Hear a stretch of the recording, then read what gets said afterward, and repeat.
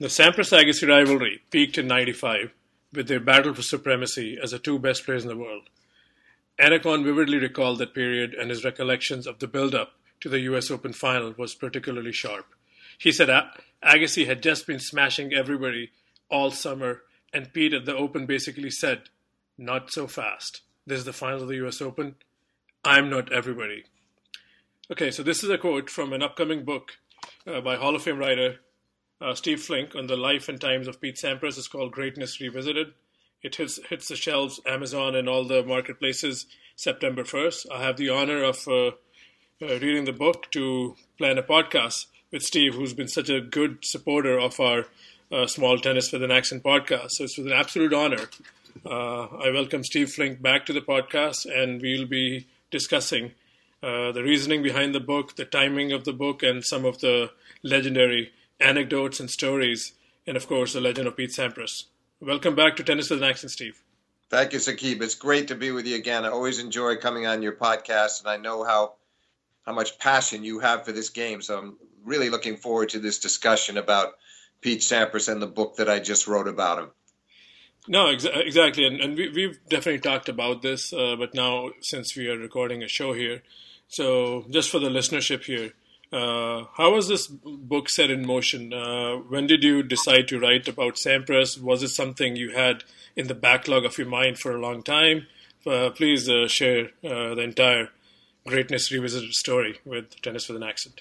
Well, I would say the book was born in a way, even when he was still playing toward the end of his career. I always had it in the back of my mind that I would love to someday write a career biography about him. And it just happened that the timing was so perfect here. I mean, he did an autobiography that came out about 6 years after he retired. And so there had to be some distance from that, but that's been about 12 years now. And so this was ideal timing, especially with this golden era of Djokovic, Federer, and Nadal, and Pete being too easily left in the shadows, somewhat unfairly, given what he did across the 1990s and beyond. So I just thought this was ideal timing, and I was delighted to have the opportunity to put this book out, and now here it is. No, and I couldn't have put it better myself, what you just said. It's unfair sometimes. Life takes its own strange course, and not one, two, but three guys have surpassed his all-time major tally. But even though we all believe numbers tell a very big and overall picture, but then you have to live through a particular era because each era is different, and that's why this book was a breeze for so many parts, because a lot of this happened on my watch as a fan, and a lot of those memories came back. But then there was a lot of detail that I was not privy of. And that's why, if you're a Sampras fan, if you're a 90s fan, if you're an Agassi fan, if you're a Becker fan, this book is for you, because there's a lot goes on in this book. So let me just get, going. I'm excited. I have a lot of questions. So we all know Sampras and Pete Fisher, that whole partnership made him switch from a two-hander to a one-hander, and rest is history. But the surprising part was how Sampras viewed his two-hander, according to the actual quote from the book, that it was as good as Michael and Agassi's. So that's a surprise to me. So he had that good of a two-hander. Did you discover that while interviewing him?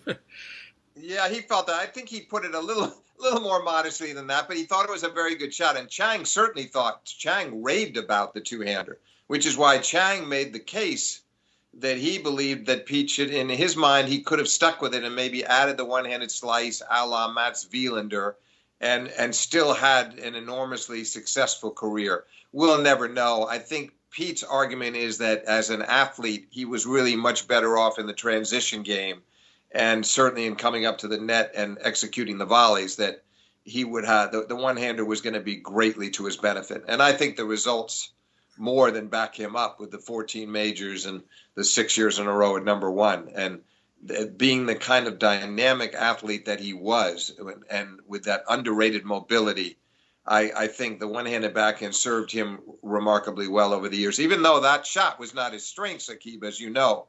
But it was so much more important for him to have that as an all-court player, as a serve and volleyer. It gave him more flexibility, and it made it much easier for him to get up to the net. No, true. And then maybe my excitement got in the way. And you're right. Sampras put it a lot more modestly than I, tried to relay it. But I think, again, what I was trying to say, which I didn't say, it was as good as Stroke in their developmental years. It's not to say that his two-hander would have been Agassi League or, Chang League if he had turned pro with it. But I think during the formative years, because, the game changes and they all learn their craft and evolve. So that's the... But you know what? Let me interrupt you a second. Who knows, though? You make an interesting point. Who's to say? He's 14 when he makes the switch. And if he had stayed with it, we will never know, but it could well have been maybe somewhere in between Chang and Agassi. Who's to say? It clearly was a very sound stroke. And Chang would be the one to know. He stood 78 feet away on the other side of the net. Yep. Playing Pete Sampras in junior matches. So he would definitely know. And I was very intrigued by the effusiveness with which he discussed the Sampras two-hander. Sure. The idea is not to give everything Chang said. That's why the book is there. But Pete did mention in the book, and you and I have talked about it, I think a month ago when we were doing the Wimbledon retro historical episode. He said, maybe somewhere in the way, the switch did compromise a French, but there's no way to know how, that would have played out. So was there any detail that more in your conversation with Sampras that, his inability to master the Roland Garros championship, you think, was that ever like an afterthought that had he stayed with two-hand backhand, maybe the outcome would have been different?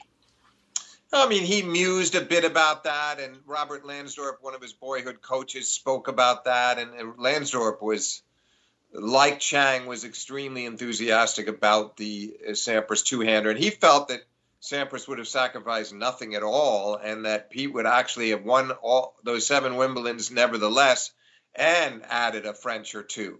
He thought he definitely would have won the French. That's fascinating speculation, but only that. Pete didn't go into it that deeply himself, he just felt that over the long run, with the way things played out, he just had no regrets whatsoever about making that change. So it was a nice way to spend some early parts of the book, was reflecting on that topic. And you talked to a lot of former players, some of his rivals, some of his seniors, and even the current world number 1 Novak Djokovic. So share some of the excitement, while you were preparing the book and the interaction you did with all these legends and important figures of the sport. Anything that stands out for the listeners here? Well, I just think there was what stood out was the immense respect all of his peers had for him, that with the passage of time, it has not been diminished in the least. And I just think they lauded him so beautifully, one after another, whether it was Edberg reflecting on the 92 U.S. Open final when he beat Pete in the match that sort of changed Pete's life as a competitor, or whether it was Ivanisevic, who lost to Pete in a couple of Wimbledon finals in 94, 98, or Rafter, who lost the 2000 Wimbledon final to Sampras when Pete won what was then his record-breaking 13th major. I just think of all across the board, McEnroe, who said, as you might recall, McEnroe talking about how when he played Pete in the 1990 U.S. Open, when Pete was only 19, that he maybe underestimated him a bit, and he was mature beyond his years, and that one of the things that stood out in his mind is that Pete would not let him do his thing. It was the matchup that probably bothered him the most of all the matchups he could think of across his career. So I thought that was a great compliment. I just thought the consistency of the remarks from all of his fellow competitors in how highly they regarded him just came through constantly every interview I did. And then I would go back into I never knew when I was going to get some of these people, but I'd go back into a particular chapter and put their remarks in, and sometimes go back to Sampras with their remarks to see what he thought of that. It made the process very enjoyable to have their comments, balance their comments off his, and to often get his reaction to what they've had to say, because he's so low-key and self-effacing that although he expresses a lot of confidence and pride in what he did, he never there's never anything hyperbolic about what he's saying. He's just very much to the point and clear in what he remembers and how he felt about it. But the others, they just thought the world of Pete Sampras, the tennis player. No, you're absolutely right. And then even for my own memory, I mean, I followed his career very closely. I was such a tennis geek, and he was the most dominant player of that time in the 90s. And the book also clarifies for people like who are neutrals. I rooted Sampras against certain players, but he was not my absolute favorite. But I enjoyed his game. So there was a I don't want to say, but from far, we all consume how we wanted to consume a player because the knowledge and information was a little limited than these days. And the book really clears some of my notion that, Sampras was never arrogant in the later years. We'll get to the rafter quote. But even throughout, he established, I think, a very consistent, I think, drive and borderline, a young player confidence. And sometimes, I was guilty of thinking that Sampras, success didn't get to him, but he was a little arrogant, and he's far from it. And your book proves those points. And I would like to go back to the '90 quarterfinal against Lendl, which was changing of the guard in many ways. And in that match, after reading the account in this book, it's pretty clear that even at 19, Sampras, at that fortnight took himself seriously. He says Lendl was past his prime, but if you read the full context, it's not disrespecting Lendl, who had actually won a major that year. So that's how I felt. I don't know if there's a question in this, but again, the book did clear a lot of those doubts that I had. Glad it did. I'm glad it did, because that was certainly the way I always viewed him. Was he had a lot of humility. In other words, he never stepped over the line from confidence to arrogance as some of the other players have. Certainly not in my view. And I think it comes through from what the others are saying about him too. He understood. He respected them as well, and he never took his success for granted. So I'm glad that's what came through to you as you read the book. I'm delighted to hear that. No, and exactly sorry, go ahead. No, well, go ahead. Finish your thought, and then we'll talk about the Lendl match. Because it's an extension. And then even after he beats McEnroe following the Lendl win, he says Agassi was the favorite. I knew I could hang with him. And then he says, in a way, it worked out better for me that I didn't have time to think. And that's kind of a clarity for a 19-year-old, because he beats on the Super Saturday McEnroe in the early hours of the evening and then has less than 24 hours as the program was stacked back then. So to me, that showed more about his poise and how he saw the game. And 1990 is a long time removed from my memory. I knew the score of the final. I wanted him to beat Agassi in that match.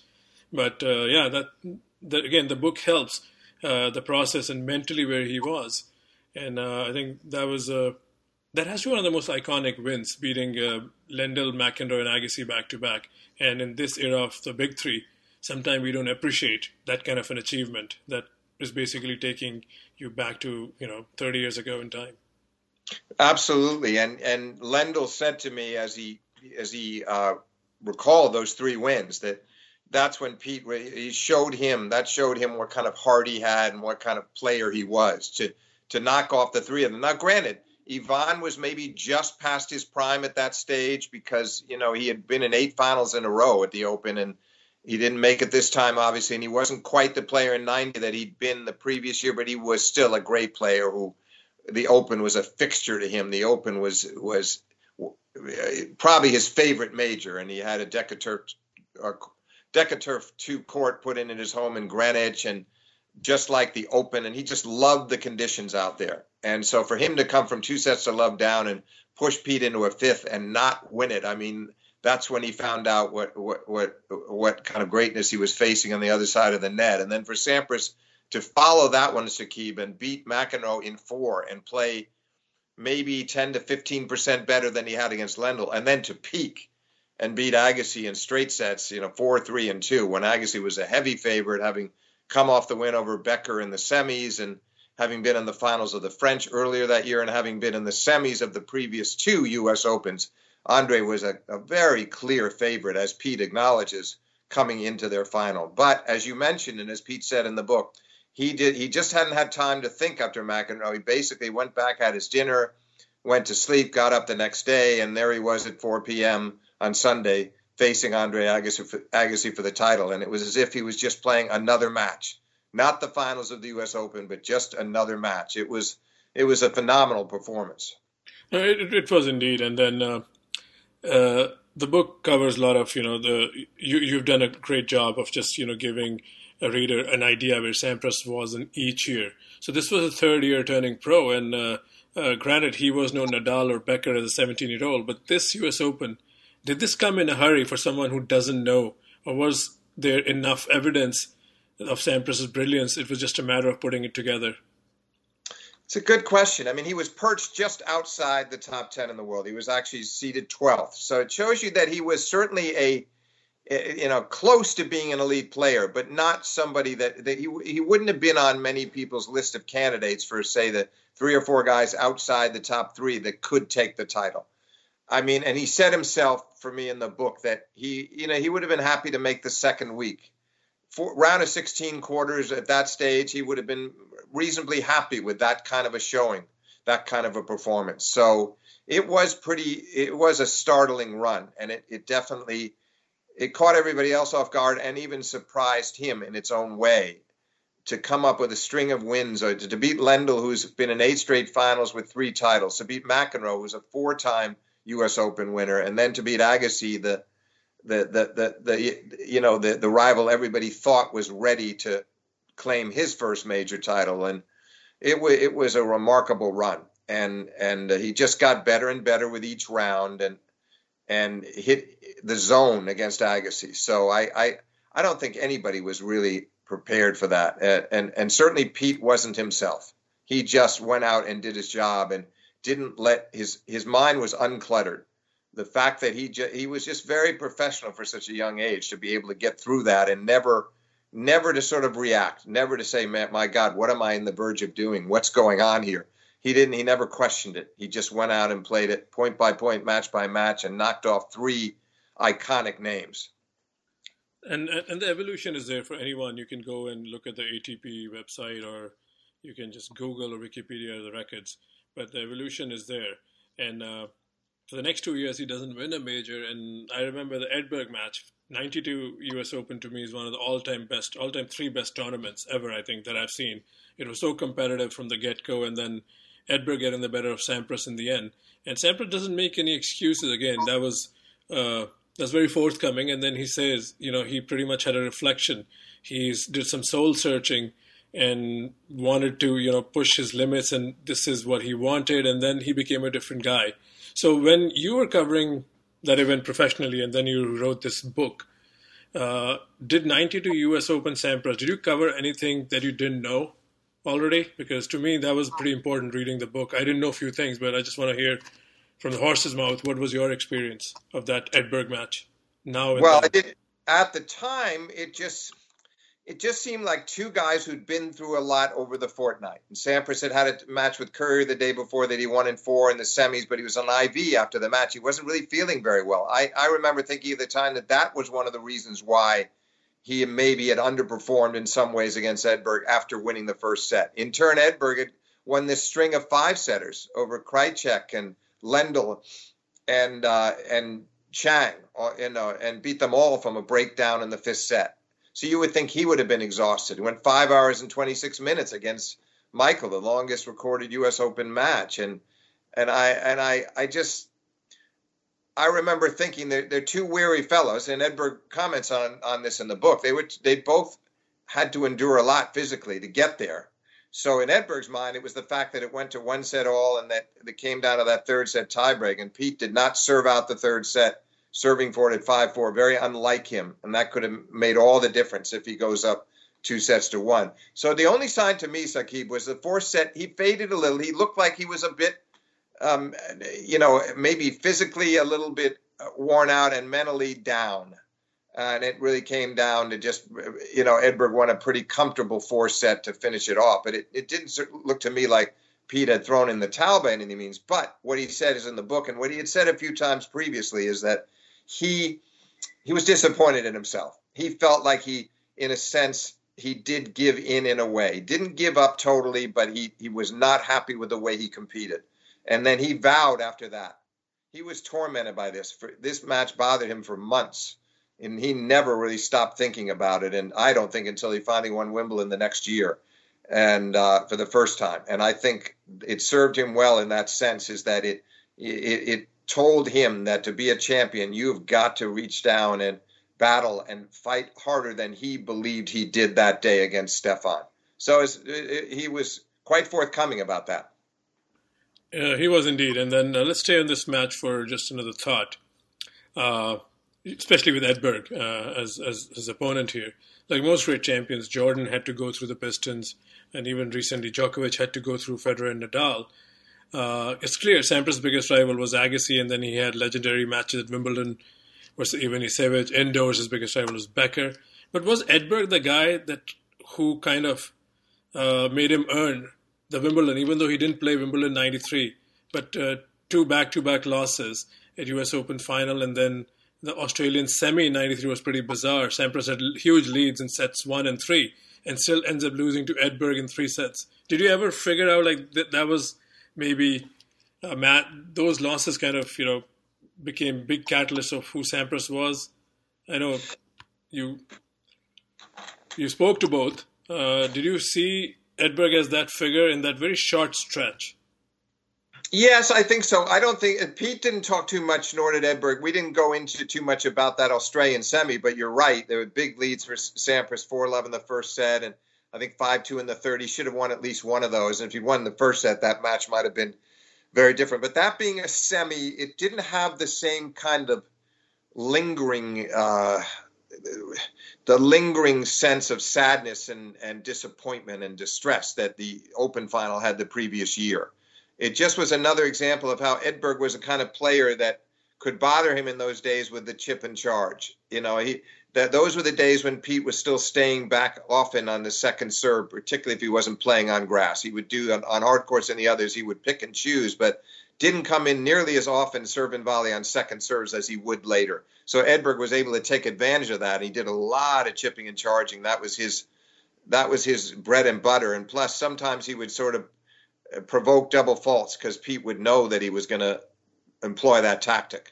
But I don't think that was psychologically nearly as devastating to Sampras as the U.S. Open final. A little irritating because maybe he goes out and beats Courier and wins that Australian. So it was disappointing in that sense, but not nearly as much so as the U.S. Open of 92 in the final. No, sure enough. That was just more like an observation on my part because I remember those matches, but you're right. So Wimbledon, first one, he clearly has stated many times in the book and in his career that that's one of the special ones, the first time he won Wimbledon. So as an American, he also clearly says that this was where tennis history was. He loved the Open, but a lot of times he would get bothered at the Open, like the fans are loud and sometimes fans are not paying attention, but that was not the case at Wimbledon. So to me, that's kind of a statement. A lot of guys like McEnroe, Connors, everybody has valued Wimbledon, but this is like, to me, this is as pure a comment you'll get from a Yank. I mean, you are one, you're American, you've covered all these guys. That's the ultimate respect to the ultimate tournament. Yes, you see, I always believed he felt that, which is why I queried him about it for the book. Spent some time getting him to compare the two. And in no way was he knocking the Open. He loved the Open, as he explained, but he felt that the Open was a much noisier place, that the fans sometimes, as you said, didn't seem to be paying full attention. It was more distracting, getting in and out of the city. There were just things that made it more complicated in his mind. And I just think the other thing about it, Saqib, is that it was like a marriage made in heaven in a way, Sampras at Wimbledon, because they didn't have one of their own. Their last champion had been Fred Perry, who won 34 through 36 among the men, that is. And they waited all the way to Andy Murray's, it turned out, in 2013 to get another men's champions. So in a way, I always felt like they almost adopted Sampras. They really did cheer him on a lot. They came to love him as the more he collected titles, the more they seemed to like him and respect him. And he would rent a house during Wimbledon and stay there, sometimes hardly go out for the whole fortnight or beyond, and just stick to his knitting, tend to his knitting, and get to bed early, have his dinner, watch a movie, go to bed. And I think he really loved that routine that he had at Wimbledon. And so that feeling that you're describing, that I'm amplifying, it sort of carries into that 93 Wimbledon, because he also is now utterly determined to win his second major and get going again. 91 and 92 had been frustrating, and now here he was. He wanted to get back on the board again at a major, and what could be more fitting than to play fellow American Jim Courier? And here are the top two players in the world, even though Courier was actually seeded third behind Edberg because Wimbledon adjusted the seeding based on Edberg's prior grass court performances. But Courier upsets Edberg in a way and plays Pete in the final, and Pete beats him in 4 sets. It was probably the most important tournament of his career, I think. And I think he believes the same thing. He said it was more, it certainly meant more in its way than the 90 U.S. Open. It was more important than that. Yeah, and again, the fascinating part that I didn't know, that both Gullickson brothers, of course, Tim was Pete's coach, and Tom Gullickson was helping Courier prepare for Wimbledon. And then he said he just enjoyed the final and made the better man win. In the end, he said an American's going to win. So that was pretty, you don't know these things, and that kind of added an element for me. I thought I knew that 93 year pretty well, but I didn't know the background. Tom Gullickson helping Courier. So that was a pretty good anecdote.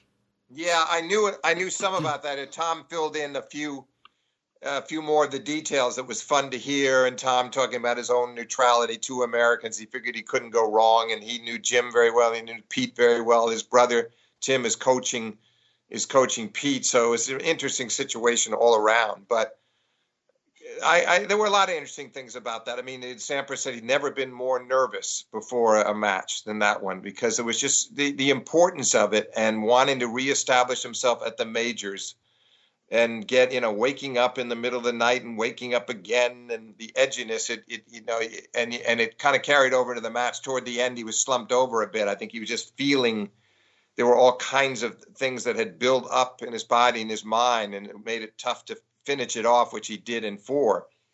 But it was definitely a pivotal tournament in his career and a pivotal match, and very rewarding, and carried him really basically through the next 5-6 years.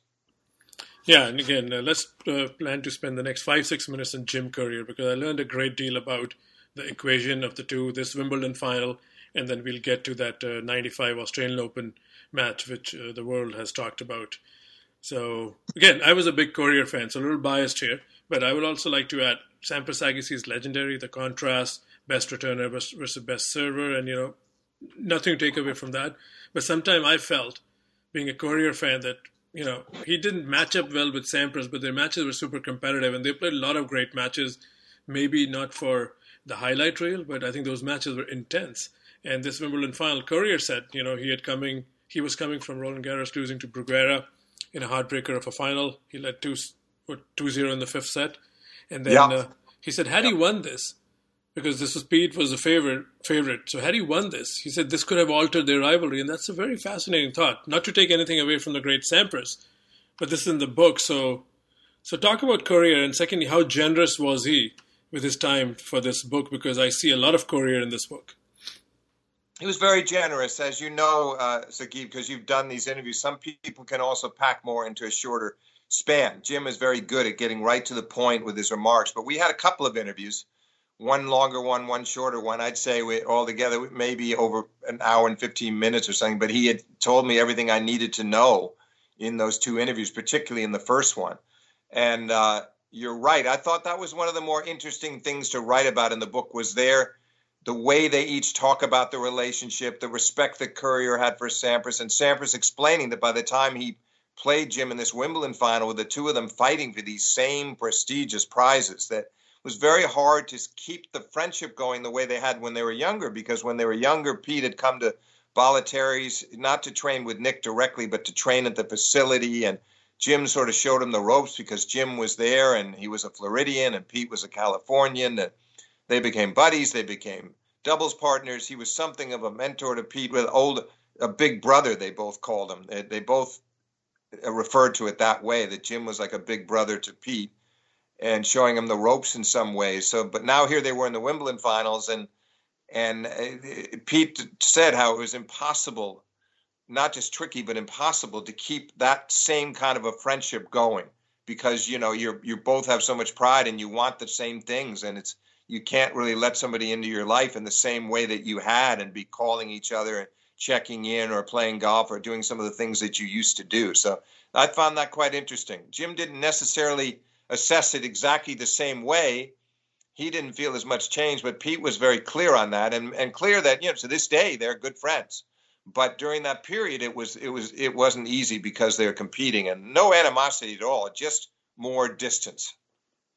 Of course, I mean, you're right, and they're friends and they have access to each other. But I think for folks like myself and whoever lived through that era, your book also uncovered that '95 match in Australia where Sampras had an emotional moment because his coach, was diagnosed with, brain cancer, and then we all know how that played out. And Jim, to make Pete, because Pete was taking so much time, he was getting emotional, he was crying between serves. So just to maybe change the environment on Flinders Park that day, he said something, Pete, we can do it another time. And Sampras, and that's the most fascinating part. I mean, part of me doesn't want to get into it, but at the same time, I want it to be enough. So somebody wants to, I would say it's worth buying the book for those few pages. I mean, not to discount the book, but that is just, that's such an iconic match, and how they both feud, and then they're both so classy. Nothing was discussed after that, and that they both relive. And Sampras is more than gracious. He calls, he said, okay, maybe I didn't understand where he was coming from. I'll let you explain that. I mean, you'll do much better than what I'm doing, but I'm getting goosebumps just, having read that. Then you're describing it very well, and it was very poignant from both ends of the net, because they'd been out to dinner the night before, because Tim Gullickson, Pete's coach, was about to fly home. He was diagnosed with brain tumors. He'd eventually die the next year, far too young. And so they were at a dinner the night before with Todd Martin and a few others, and it was arranged by Tom Gullickson because it would cheer Tim up before he went back home. And now here they are playing this big quarterfinal at the '95 Australian, and Jim wins the first two sets, and Pete eventually came back to win in 5. But it was early in the 5th that a fan yelled out. Pete said he didn't really recall so much about the fan yelling out, but whether it was the fan triggering it or just something in his own mind, the fan had yelled out something along the lines of "do it for your coach," and then Pete did start to cry, as you said. And Jim was worried, as he explained to me for the book. I got complete clarification of what Jim was trying to do for the first time. I never really fully understood it until he explained it to me for the book, which I thought was great. And what he was saying basically was, look, Pete was having a tough time, and we had, if this match was going to continue, the show had to keep going on the road, and I had to do something, either that or he was going to get penalized by the umpire. So he felt that by saying we can do this tomorrow, and Pete agreed. He said what Jim said didn't bother him. That didn't disturb me. I wasn't bothered by that. What irked Pete and what maybe set off some of the tears, but what eventually got him going, was he thought the crowd was laughing. The crowd was being sort of mocking, and he didn't like that. But whatever it was, it snapped Pete out of it, and then he got back to business and eventually won that 5th set. And then the two of them are cramping in the locker room after the match, lying down on the training tables, and pretty remarkable. And as you said, Pete said that it was like the pink elephant in the room, that they didn't really ever talk about it. They talked about it through the press. And he thought maybe it was his own, he said maybe it was my poor communicative skills. But Jim said, I don't think there was anything to talk about. In his mind, they had great respect for each other. There was no need to. So interesting to hear the different perspectives. But the bottom line is it was a match that neither one of them would ever forget, because of the surrounding circumstances and what was going on with Sampras's coach. Yeah, that's one of the all-time, most emotional tennis memories. If anyone has watched that live, it was such a, I can say privilege now, but it was a very mixed emotion for even fans. We didn't know what was going on when we were watching that match in India. And it was quite surreal, having some closure on that issue for me. Yeah, absolutely. And I remember thinking at the time, why is Jim doing that? It seemed almost, it came off at that moment to me watching it live. Why is he doing this? Why it seemed insensitive, when in fact it really wasn't. In the end, it wasn't. In the end, it's probably a good thing that he did what he did and said what he said, because Pete was able to come out of that deeply emotional state and get back into the match playing environment and compete again. And it had been very tough for him for a few moments to do that. So it was enlightening for me to speak to both of them, to have them both travel back to that moment in time. Indeed. I mean, while the teenager in me back then wished Courier hadn't said that, because Sampras started serving bombs after that. So I wanted Jim to win that match, but I guess it is what it is. So, yeah.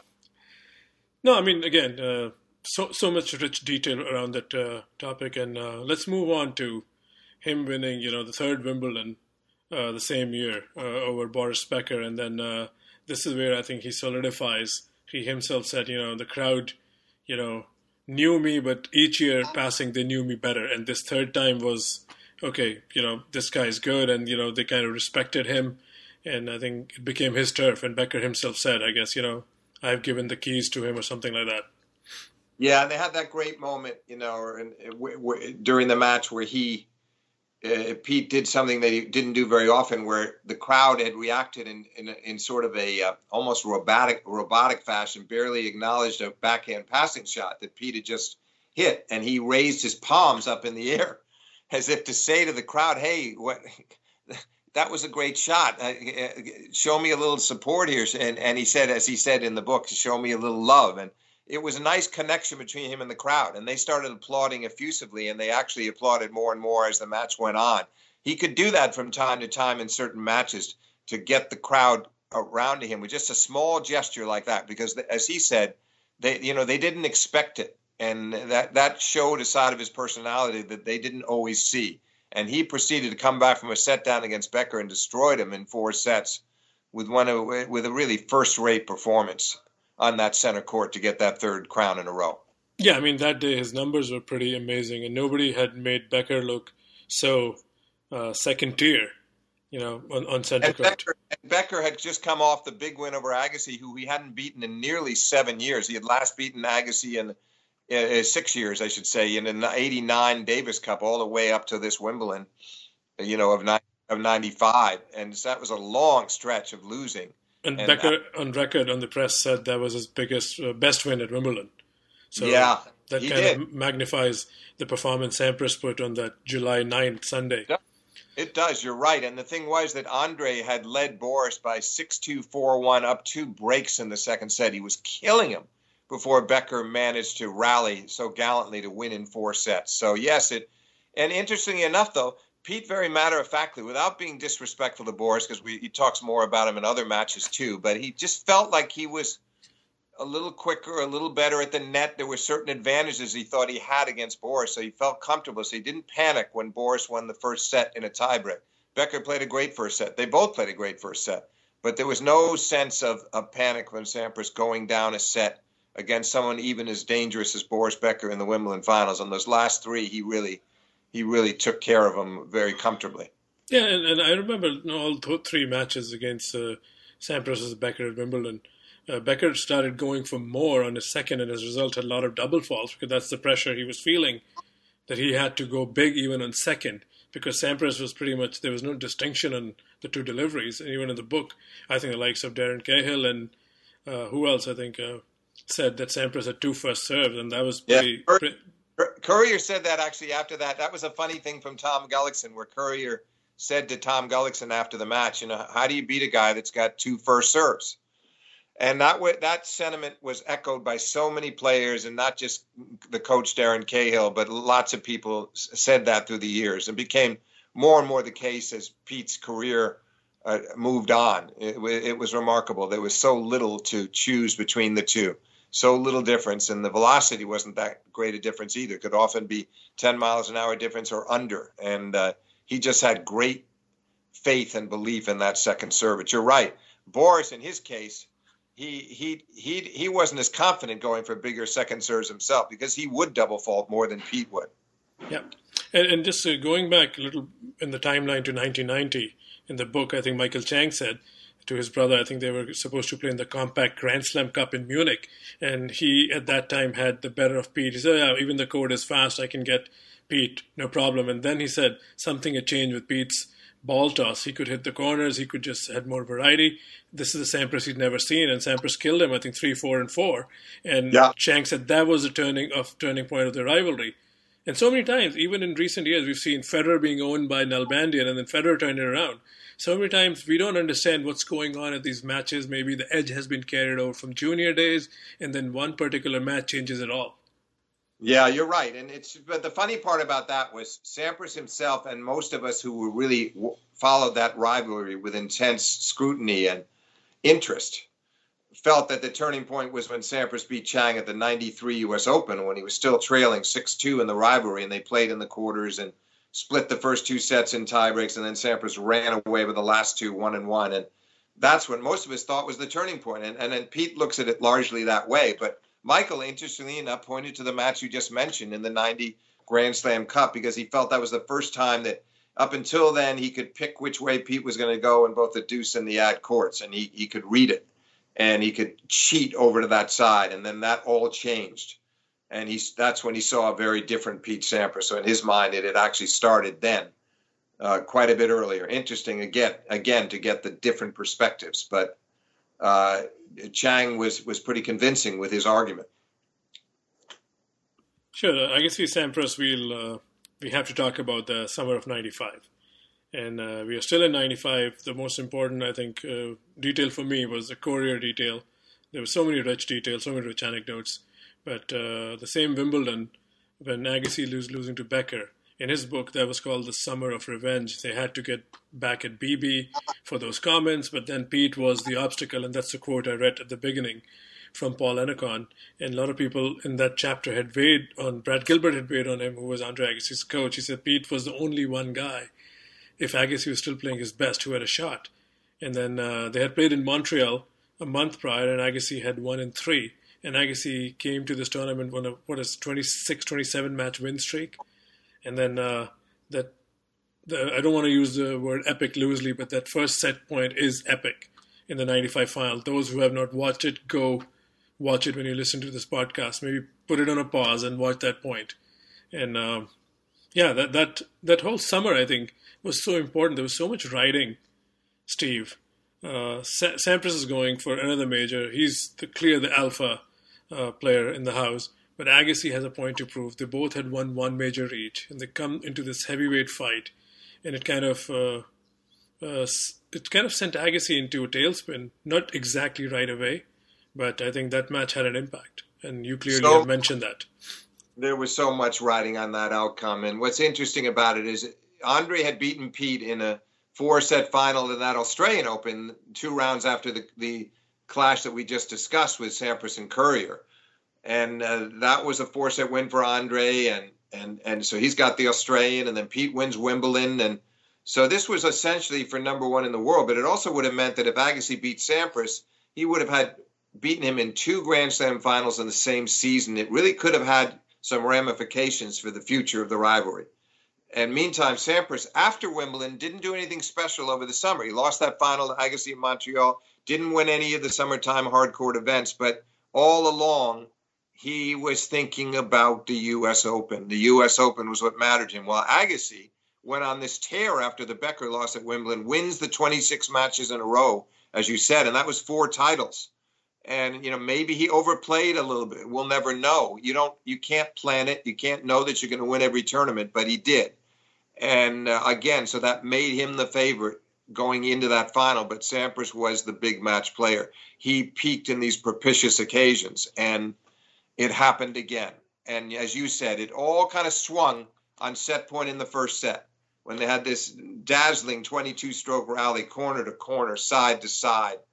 And the kind of rally that Agassi is kind of accustomed to winning. But Sampras, being the superior athlete and bearing down on such a big point, eventually opens up the court to Agassi, pulls Agassi off the court on his forehand side and opens up the court so that Pete can hit the backhand cross-court winner into the open court. And then he raised his arms and clenched his fists, and it was a critical moment. Both players knew it, and Sampras went on and took the second set, and although he lost this third, he came through 7-5 in the fourth. So, as so often was the case, he got one crucial break at 5-all in the fourth and served it out. It was probably the most important match they ever played against each other, Saqib, because Agassi went into a pretty bad tailspin for the next couple of years. He did win the Olympics the following year, but no majors. And then '97 he was really wandering and only played the U.S. Open among the majors, and there was a lot of sort of indifference and anxiety in him, and he'd sort of lost his way through that period. He went all the way down to 141 in the world late in that season. So no doubt that the '95 U.S. Open final had enormous consequences for both players. No, it was the heavyweight match of that season, and like you said, a lot was riding on it. Again, we can go so many different topics here, but the other two topics I want to discuss before we wrap this conversation is his rivalry with Pat Rafter. And then, that rivalry was, Rafter was, a few years younger, and Sampras was a very established candidate, a Hall of Famer already, to be honest, back then.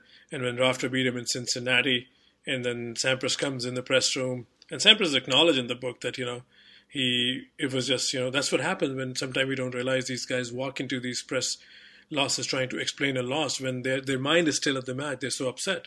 And Sampras said something that was not too kind of a comment. It was funny for some.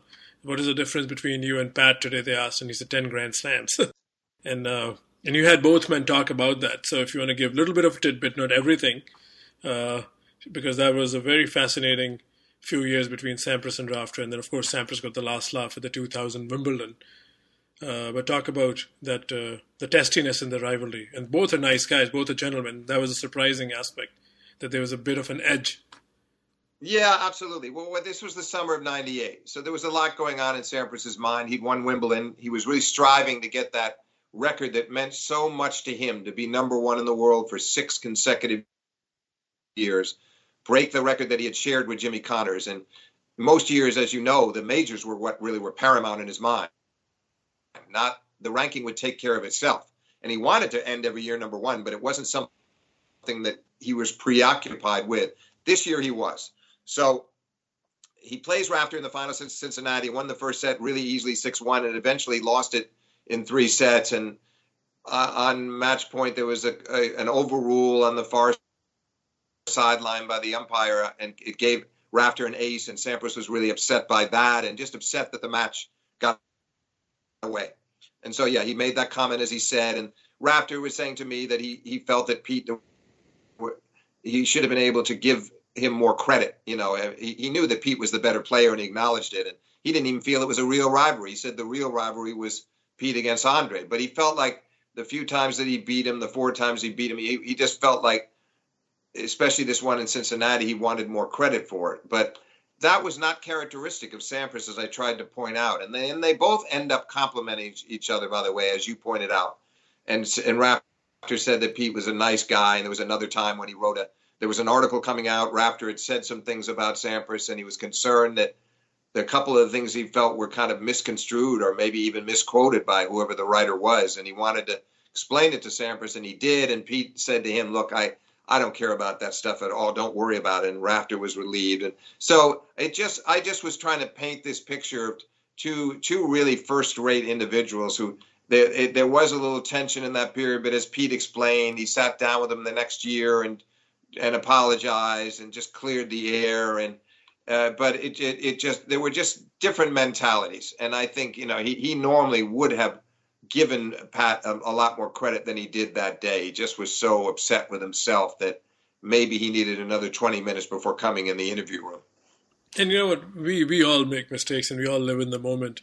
And if he had given credit, we wouldn't have this glorious chapter to talk about 22 years later. So it is all fun and games. So let's wrap this up. I could have gone to the final act, him winning the Open. I'll leave that for the readers to enjoy that. Whoever's going to dive into this book. But let's talk about the legacy. You've talked to a lot of people, from legends, his coaches, his rivals. What is his legacy? I mean, and what does the man think of himself? And we talked about at the top of the show that not one, not two, 3 guys have surpassed his major tally, and that too 18 years after he had retired. That's too recent. So throw some light on the interviews that you talked to others, and also what Sampras thinks of where his place is right now in the books. Yeah, I think he feels very content with what he achieved, and he knows that he really couldn't have played on any longer than he did. I sort of tried to get at it from the angle of, did he wish he could have played on? If he would have known that these three guys were going to accomplish so prodigiously, would it have altered his attitude and made him play on? But he felt like he had pretty much exhausted every avenue of his competitive drive. It was done. It was gone. So he doesn't have any regrets about that, nor does he have any resentment about what they've done, although he certainly feels like he could compete with them. And that's another story, and that's maybe a topic for another day. But the legacy, I think, as you probably read, as you probably noticed, I mean, it's the sportsmanship. It's the way he carried himself through the years. What he's most proud of is spending what he felt was nearly half of his career at number one in the world, which is pretty good for a 15-year pro career. To have 6 years at number one was pretty remarkable, and have them in succession. So I think it was the fierce competitiveness combined with the sense of fair play and the decency. It certainly contrasted. No knock on John McEnroe or Jimmy Connors, but Pete was a much greater sportsman, and Yvonne Lendl lauded him for that. He said, if you're any parent that's going to bring up their kids and they're going to raise them to be like Pete Sampras, they've got a winner. So I just think there were, the others, they saw him as an extraordinary sportsman as well as a great champion. That's what came through to me more than anything else. No, I think exactly. I mean, I'm sure the sentiment is really agreed upon. I see it that way now. His career has unfolded. And the last thing I would say, by the way, just to add on to that, not so much just necessarily in the legacy chapter, what I tried to get through, the message I was also trying to get through in the course of recapping all of the key matches in his career is what an remarkable, sturdy, resilient competitor he was. Not given enough credit for that, because we always talked about the talent, but he could really compete on those days when victory was not coming so easily to him. I mean, not everything was going to be like a Wimbledon final against Agassi in '99 that he wins 3, 4, and 5.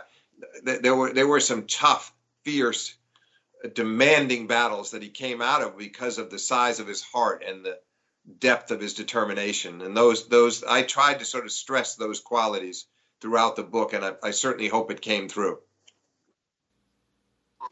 No, it did, and I know what match you're talking about.